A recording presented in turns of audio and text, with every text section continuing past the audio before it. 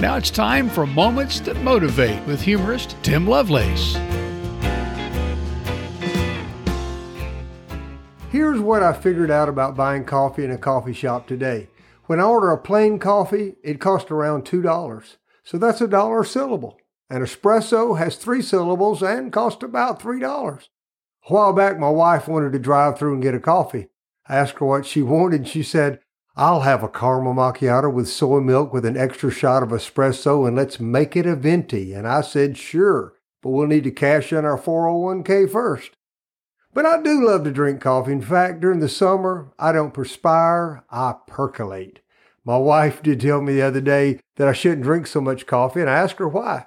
She said, "Well, you did 13 miles on the treadmill yesterday." So I asked, "What does that have to do with the amount of coffee I drink?"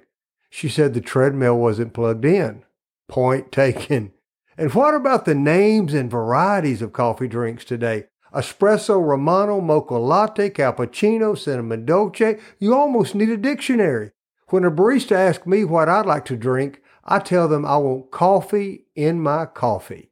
Uncomplicated. In many ways, we've complicated the gospel. But we don't need 25-syllable words to try to explain it. The gospel, which is the good news, is not difficult to describe, and no dictionary is needed to understand the precious words found in John 3:16. For God so loved the world that he gave his only begotten Son, that whosoever believes in him should not perish, but have everlasting life. To learn more about humorist, speaker, and storyteller Tim Lovelace, or to find out when Tim will be in your area, go to timlovelace.com and be sure to follow Tim on social media.